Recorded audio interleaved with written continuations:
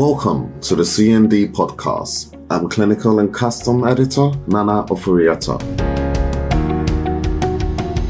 In May, CND held its 8th big debate live at the Clinical Pharmacy Congress, which asked the question, should community pharmacy teams recommend herbal medicines to patients? Hosted the session and was joined by Sid Dejani, owner and superintendent pharmacist at Wainwright Chemist in Hampshire, Hala Jawad, a Boots Pharmacist MPDA representative, and Matthew Ellswood, Chief Pharmacist of Nottinghamshire Healthcare NHS Foundation Trust. Today's topic that we're going to be discussing is a question really, should community pharmacists or pharmacists in general recommend herbal remedies for their patients? The format we're going to take up is we'll have one of the panelists speak for 5 minutes on the points of for or against, and we'll give the other side an opportunity to counter that argument, and then we'll swap over. So we'll go alphabetically and we'll get Hala to go first. So you've got 5 minutes. Hello everyone, and today we are going to discuss a very important topic. We see the use of herbal medication had increased through the years, and a lot of people come to the pharmacy to discuss some herbal medication they're on. So it all goes to about education. I know we are all pharmacists and a lot of medication that we know about came from herbal, but we don't have that much scientific evidence, so that's where we're in that grey area at the moment. We need to have that education as well, to educate our patients, to make sure as well they have to tell us the truth what they're taking. So if we talk through with the patient about their medication, that will help them take a decision. And we are not advising at that point, but we are supporting and holding their hands through what they want. It's a personal choice at the end of the day. But we have to make sure that the patient is safe. Safety always comes first. And we have to make sure that there's no interaction with the medication they're on. So basically, if they're taking some medication that might cause harm, that's where we have to advise the patient not to take that medication and stick to what they're taking, because we have more scientific evidence. That's basically what we are coming from. It's quite a grey area. We cannot advise on taking herbal medication, but we can advise if they need support, we can support those patients. There's a lot of grey areas in that topic where we have to be careful, because we're pharmacists at the end of the day. And then when we advise our patients, we have to be very careful. So that's my view on a bit of introduction about herbal medication. I'm going to hand it to Sid to talk more about that topic, and then maybe we'll discuss later about these topics. Thank you. I think if you don't believe in herbal medicines being here to stay, you must belong to the Flat Earth Society. It's a very simple reason there. Whether you believe herbal medicines are a miracle of nature, or you believe they are a miraculous cure, whether you believe it's quackery or cynical illusions, whether you're a believer or not, you will be ignoring herbal medicines at your peril. Let me explain. Even if you don't believe in herbal medicines, what have chloroquine treating COVID, Donald Trump accusing the American election of being rigged in 2021, and COVID-19 vaccination causing infertility? The fact is, they're all quackery. There's more traction and gravity in space than any of those allegations. Yet they go on social media and suddenly people believe it. I've got very intelligent friends ask me about chloroquine, and they believe in it because they've read about it on the internet. 5 people died out of Donald Trump's assertion. So clearly quackery is believed. So we cannot ignore it. So that brings 2 things into focus. The first is we can't ignore it because it's everywhere. Even if we wanted to, we can't brush it aside. We can't hide it. It's on every high street. It's in tablets, capsules, powders, infusions, teas, green teas, red teas, pink teas, purple teas with unicorn poop in. Bottom line is they're everywhere. Second line is we have to provide a stance of logical evidence, and public are not morally, vigorously defensive of logic and evidence as much as we are as the medicines people.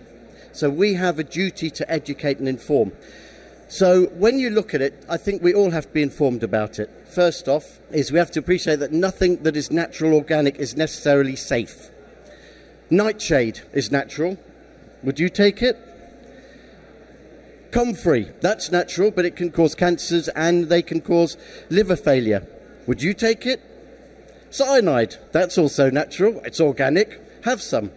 You'll never have a headache ever again. So clearly, natural does not necessarily mean safe, and a lot of people don't realise that. Secondly, because it's unregulated, there is some form of THR regulation around it, but a lot of the time it's not regulated. So, for example, cannabis oil. Some of it has THC in it, some has no CBD oil in it. So if you're going to be stocking it, make sure you have the right provenance, because your word is your bond. And as pharmacists, if you lose the trust of the public, you lose all dignity as a professional. So you must know what you're stocking. Third, and the most important for me, I do the new medicine service. And I would say about 50 to 70% of my patients are on herbal medicines and other treatments. Now, it doesn't matter if they think herbal medicines are celestially marvellous. It doesn't matter if they think that they're not real medicines, so I can't tell you. The point is there are interactions. Stockley's Herbal Medicines Interactions Companion will show that something like St. John's liverwort affects liver enzymes, so it can affect up to 7% of all prescribed medication OTC meds.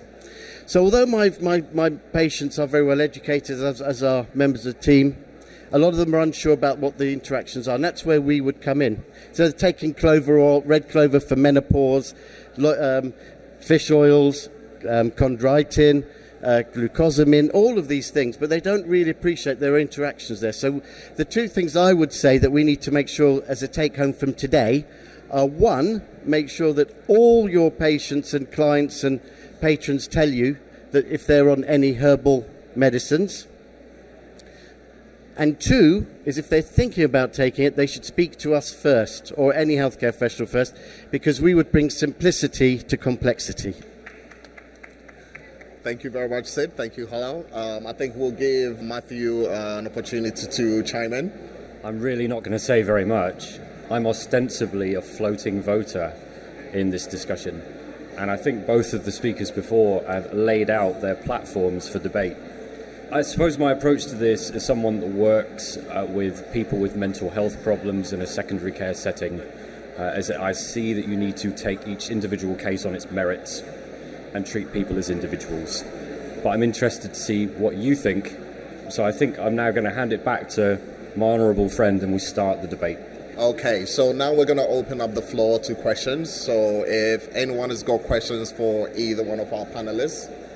Beth Kennedy, C&D. So what happens if a patient decides to stop taking conventional medicine and take a herbal medicine in its place? What options are open to the pharmacist then, or what would you recommend that they do in these situations? Okay, thank you very much, Beth. I think we'll let Sid go first. That happens almost every day as a jobbing pharmacist, every day. The first thing is they lack a spursu, they lack insight as to why they're doing so. First of all, we've got to work out why they're doing it, because as Nana said, everybody's an individual. You know, when you do smoking cessation or substance misuse, first thing you look at is the individual's motivation, the individual's reasoning, their background as to why they reached that point where they've decided to start or stop. And I think the first thing is to address their fears. So even if they believed in a one-eyed turquoise dragon living in a glass jar on their shelf and they believe that gives them advice, I'm happy with that so long as there's no harm done. But if there is harm that is a problem, then I think what I would definitely do is address their concerns, show them the evidence, relate it to other patients in a similar situation, and then monitor them quite regularly. You know, contact their prescriber as well, their medical team if they've got one, and go from there. And I think really it's down to addressing fears and their insights rather than anything else. Reconditioning them usually works. Thank you. Safety always comes first, so it depends on what that patient's condition is.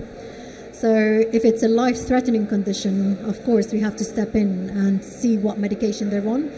And if it affects their safety, then that's a different issue. So safety always comes first, and that's why we have to take it on person to person. So we cannot tell them to stop medication unless it's safe for them, and see what their condition is and if there's an interaction and everything like that. Thank you. And finally, Matthew. So in this country, the Mental Capacity Act enshrines in law your right to make a bad decision. So I think the first thing I would be thinking is, does this individual have the capacity to make the decision? And then I would go from there. But actually, your right to make decisions about your health is enshrined in law. I think as pharmacists we find it very difficult to let a patient gentleman at the front. My name's Dennis. This present time there's women of certain age going through HRT problems. Now there are products, herbal products allegedly, that's supposed to help the HRT problems, So what would be your concerns? Thank you very much. Hello? Yeah, I mean, we have a lot of women that comes, to the pharmacy for HRT, and they want natural, substance because they think they might be able to cope with taking natural sort of, ingredients. If they're happy and they feel like they are like controlling the symptoms with the natural ingredients and herbal and it's safe and all that stuff, it's their choice. If not, then we can advise them on the other stuff that we have in the market. So it's really a personal choice at the end of the day. As long as they're safe, they're happy, and they feel like, that's controlling their symptoms, yeah, why not? Okay. Yeah. This is a really big, poignant point, because obviously with all the shortages, we're seeing more and more people coming through the doors. I think the first thing we've got to really work out is what are the alternatives and what can we do about it. So, primum non nocere, first do no harm, so there's no reason why we can't recommend a clover oil if it doesn't interact with anything else. But I think the real basis is switching. Sometimes we might be able to switch. Estrel's now back in stock, so that's not so bad. But when you're treating menopause, it's a holistic approach, not a conditional approach. Got to remember, medicines treat symptoms. Pharmacists treat people. And therefore, one of the biggest things around the menopause, or the manopause, because that's coming in now, is basically treating the whole individual. So it's down to their symptoms, again, to addressing the whole thing. What is the real concern behind this? And then my job as a prescriber / community pharmacist is to then liaise with the GP and see what we've got available that we can give. And again, the new medicine service might kick in at that point. And then we just basically monitor and support. So at the end of the day, it's about outcomes driven rather than what product we're giving. As pharmacy professionals, we're very much trained to work consistent with the evidence, aren't we? But what we have to acknowledge, and one of the central tensions of the issues that we have to hold, is sometimes there is no evidence. Okay. What I would say is that the absence of evidence is not the absence of efficacy. It's simply the absence of evidence. And this is where we need to do our homework and our research. And we need to dig a little bit deeper. And we need to make sure the approach being taken is safe and effective for the individual. But we mustn't disregard options because of a lack of rigorous study. I'm old enough to remember quite a lot of the drugs used in psychiatry, the area I work in, have a very poor evidence base.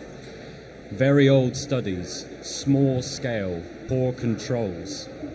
If you look at the evidence for lithium, it's not altogether that strong, but it's the gold standard treatment for bipolar affective disorder, because times change. And we have to remember also that a lot of the evidence that we base our practice on is not entirely impartial evidence. And there are issues and conflicts in the way that evidence for medicines and licenses come to be. So evidence-based medicine and holding that in tension with all of those limitations contextualized into the individual, it's a challenge. Thank you very much. Do we have another question? Thank you for that. It's very, very good to hear your views on this. I suppose for me, it'd be really good to put a scenario together for you to see if you can debate that through. So if you had a mother and a child who had a skin condition which was very severe, and the mother decided she wanted to use a herbal remedy, and we talk about evidence-based, how would you manage that situation? Would the mother be using it on the child? Yes. So the first thing I would do is, apart from doing the 2-WAM and everything else and what they've tried in the past, if they've had it and it worked, stick with it. If they've tried it and it hasn't worked, then maybe we can talk about alternatives, conventional alternatives, evidence-based, not lithium-based alternatives but we could look at alternatives, and we can look at realizing expectations. So sometimes they're not using that enough, or they might need to use 2 things at once, or they might need, like with Aquis cream, they're not using 8 times a day, it's not likely to work, before they use the steroids. So a lot of it is around working out what's happened in the past, being a forensic detective, a pharmacological inspector, not from the GPHC, I hasten to add. And basically putting your policeman's cap on, basically just fact-finding. And then once you realise that, working out the solution, once you know what the problem is a lot easier. So fact-finding for me is a lot more important. And then 9 out of 10 times it works. All right. Experience helps. That's good. Matthew? Yeah, I think Sid's made some really good points. And the only thing I think that I would look to add here is the reminder that the duty of care you have as a pharmacy professional is to both parties. So actually you always have to be mindful of that potential for a safeguarding issue. So that's the only thing that I think that I would add, but I think Sid has really well articulated the approach. And Hala? Basically, I would ask the mother why she chose the herbal medication and who advised her on that medication and why she thinks that medication works or the herbal works, and whereas why she's not seeking any other advices. And it depends what herbal medication she's on. She might be giving that child something, a safeguarding issue. So we have to look properly into the scenario and see what's the medication, what's used for, and why she chose that medication, not other medications, and we have to take it through step by step. So it's a difficult one to to go through, but we have to check with the mother why she chose that medication. Of course, if we can advise her to use medication, or she needs to seek advice, or it's harmful for the child, then we have to go through a different scenario with her. Perfect. I think Sid wants to make a final point. Yeah, just something that Hala and Matt both raised. As pharmacists, we can't discriminate. And so we have to treat. If somebody believes in that blue-eyed dragon, that turquoise dragon, or they believe in homeopathy, or Chinese medicine, or homotoxicology, or anti-homolytic therapy, we can't laugh at their faces and say to them, that's not work, that's not true, ha, ha, ha. There's no evidence. We have to take on board everything they say, because if we start poo-pooing everything they say, they'll go somewhere else where there's less reliable information. So I think the first thing is we mustn't start laughing whenever they mention things that we don't believe in. We have to take everything seriously. I think I'm going to use my host privilege and push the scenario a little bit further. You all kind of say, let them try it and see whether it works or not. What time limit would you put on that? Because in conditions where letting them try it might be making it worse, would you still let them try it? So basically it depends on safety first. It depends if that is going to be giving, the effect that the mother wants. If it's not going to give the effect that the mother wants, or that whatever, it's homeopathy or herbal, whatever, if it's safe as well for the child. If we feel that there's going to be side effects, going to be harmful, of course we have to say, well, this is a harmful that's a harmful herbal medication. You have to stop that because it's going to cause more harm than and we need to seek some medication that will help your child. So we have to review and keeping that patient coming to us so that they can come back to us and discuss the issue, then saying, well, it's going to work, it's not going to work. So we keep that sort of patient-centered care with the patient. Thank you. Matt? As I said before, I work with mental health patients in secondary care. When I first started on that journey to be a prescriber, I got myself very caught up with needing to practice according to the evidence. It was the most important thing. I needed to nail my risk assessments. I needed to get the consultation right. But actually what I've learned over time is that the single most important thing I can do with my patients is deliver a consultation that they're happy with, that means that they come back again next time. Rapport is so important in healthcare. And actually I think that potentially alongside all of the things we've discussed already, the key in a scenario like this is establishing a rapport with the mother, which enables that kind of ongoing discussion and debate and relationship, gets her back through the door again. I think that will be something important for me. Thank you. Sid? Yeah, everything's been said. Totally agree with everything. Yeah. Thank you. You've got another question? Well, just a statement. I have been through that scenario before, and I ended the conversation with saying, well, end of the day, you are the mother, so it's your choice. So are pharmacists that subjected themselves to patient choice? Yeah, I think well, so. I would disagree. It's patient choice. If they want to kill themselves in the pharmacy, that I wouldn't recommend that. I think you can inform their choice to the best of your ability, but ultimately it's down to them. But then you need to keep records, because last thing you want to be done is when something goes wrong and your information has not been recorded and they've presumed you've said something else. So I think auditing everything you've said is going to be covering you. So we're living in an age now where we have to record everything, even right down to the signposting referrals. And my team are totally trained to do that, because it's not written down, it never happened. Thank you. Oh, sorry. Go on, sir. Sid, thanks for mentioning about signposting, because I think all three of you have made some really good points. But it's worth pharmacists also liaising with medical herbalists. And if you look online, there is a National Institute for Medical Herbalists. which would help us, each one of us, to find one locally to where we practice and work with them, liaise with them, and see what evidence bases they use.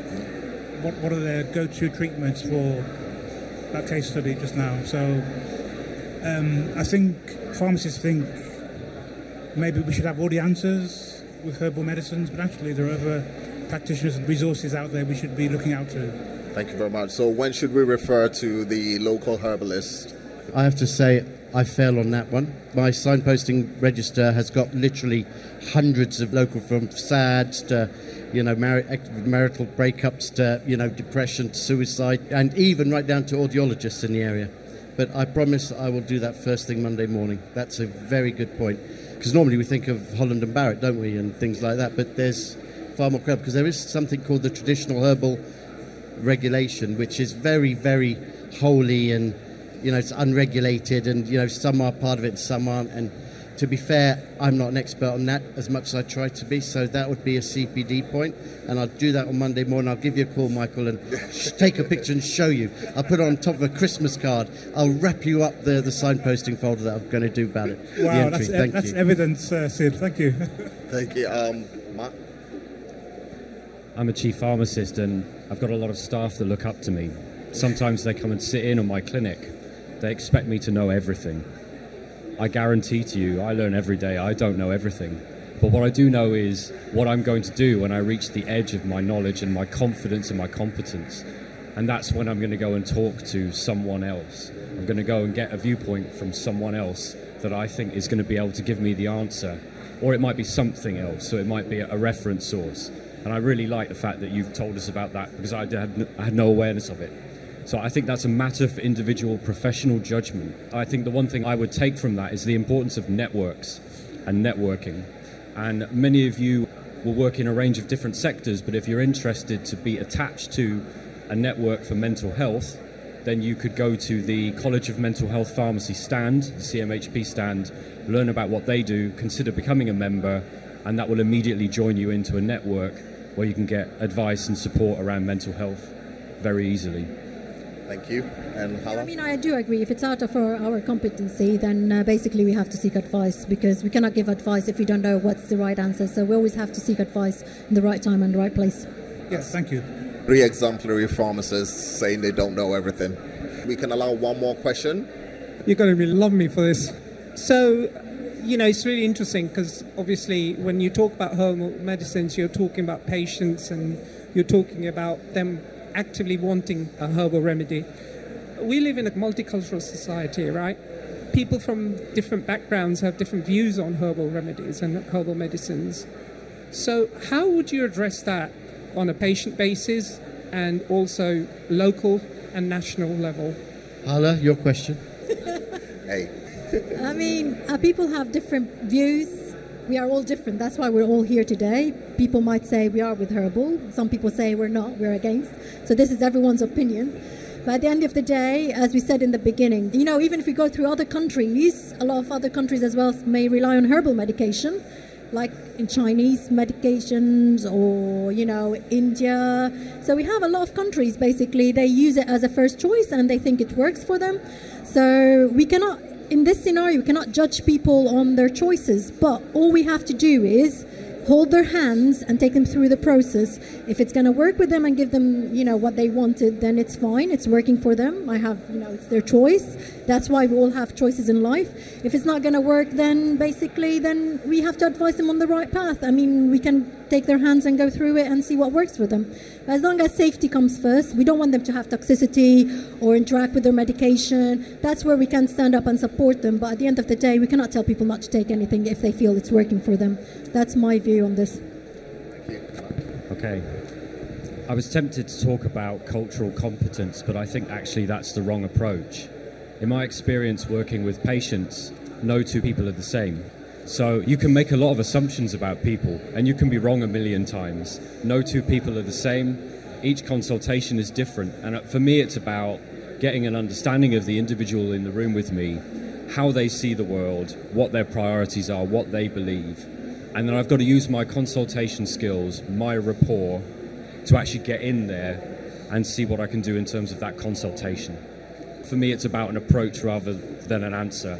In terms of your question about how do we do this at a regional and a national level, I'll leave that one for Sid. It's called a pharmaceutical needs assessment, Matt. Ignorance is not the lack of knowledge. Sometimes ignorance is the wrong perception. In your area, if you've been in your area long, you know, based on pharmaceutical assessment, who your punters are. And based on that, you would either have staff that would speak that language, or you'd have access to the internet, or you'd have resources. But your ears are the most important thing when you're a healthcare professional. Listening. So underrated. So underrated. Selective hearing is even better. But yeah, listening, hearing is the most important thing. I try not to say anything for the first 2 minutes of a consultation. I only try and say something when I need to the consultation to end, because it's lasted an hour. Some people just want to talk and get it. But again, clues are being dropped all the time, and you write notes. And I always tell them, I'm really sorry, but do you mind if I keep notes? And I just jot the odd words, and sometimes I replay those words to get my level of understanding. So then, when the next person comes in with that cultural similarity, although they're different, you have an idea of what to go down. It's all about memory and listening, and not jumping to conclusions is really important. And it's so easy to do that. And so I would say listening will help rule out any form of insult through ignorance. Matt wants to make a final point. So my dad worked on the railway for nearly 30 years, and he's got a particular lexicon which he uses to devastating effect. We've all met people like this. I really love what Sid has just said, but what my dad would say is, you've got 2 ears and 1 mouth. And that's the ratio with which they should be applied. The only other point that I thought to mention is that, and because we are pharmacy professionals and we think about the evidence, we mustn't forget that studies don't always tell us all of the answers. And actually, the consultation that accompanies decisions around medicines can be as impactful, if not more impactful, than the medicine itself. If you choose a medicine and you believe that it's going to work for you, it is more likely to work for you. That is established in evidence. So actually, whatever decisions we make, we can do an awful lot with our consultation. Thank you. I think we have time for just one sentence statement from each one of the panelists, and then we'll just wrap it up. So if Matt, you want to go first? I don't really have any closing remarks. I'd just like to thank you all for taking the time to come and participate in the discussion. And Hala? Yeah, I mean, it's an important topic. That's one of the first time they say, can you come and do this topic? I say, oh my God, everyone gets scared because, it's a great topic. But thank you very much for sharing your views as well. And we can all make a difference over here, because it's a topic that always hit the pharmacy, or people come to us all the time, and thousands of people are using those medications. But we have to make sure it's safe, because we have as well a lot of, places where people are buying that medication where it's not safe. So at least if they get it from a safe resource, or, so that we can guide them through it. So it's important to guide people through their choices. Thank you. Thank you. And Sid? Yeah, as I said, through the NMSs, I know that at least half of my patients are taking some form of herbal medicine or some form of alternative therapy. Knowing that, you would know whether the disease status is worsening, or whether it could be the herbal medicine that's affecting their treatment or something. You need to know that. So I would say 4 words. Ignore it. Sorry, 5 words even. Dyscalculia. Ignore it at your peril. I think from me, what I have learned is that as pharmacists, we don't know everything. And it's always better to keep the patient coming to you to talk rather than to just let that patient go away. So on that note, I'd like to say a very big thank you to our panelists. That was pharmacists Sid Dejani, Hala Jawad and Matthew Ellswood discussing the merits of recommending herbal medicines to patients. Members of the live audience brought up some interesting scenarios to consider, and it seems the jury is still out on the issue. Nonetheless, all the panelists stressed the importance of patient safety first and foremost. You can catch up with the discussion and share your views on the CND community. Also, stay tuned for the CND's next big debate. Thank you for listening. Goodbye.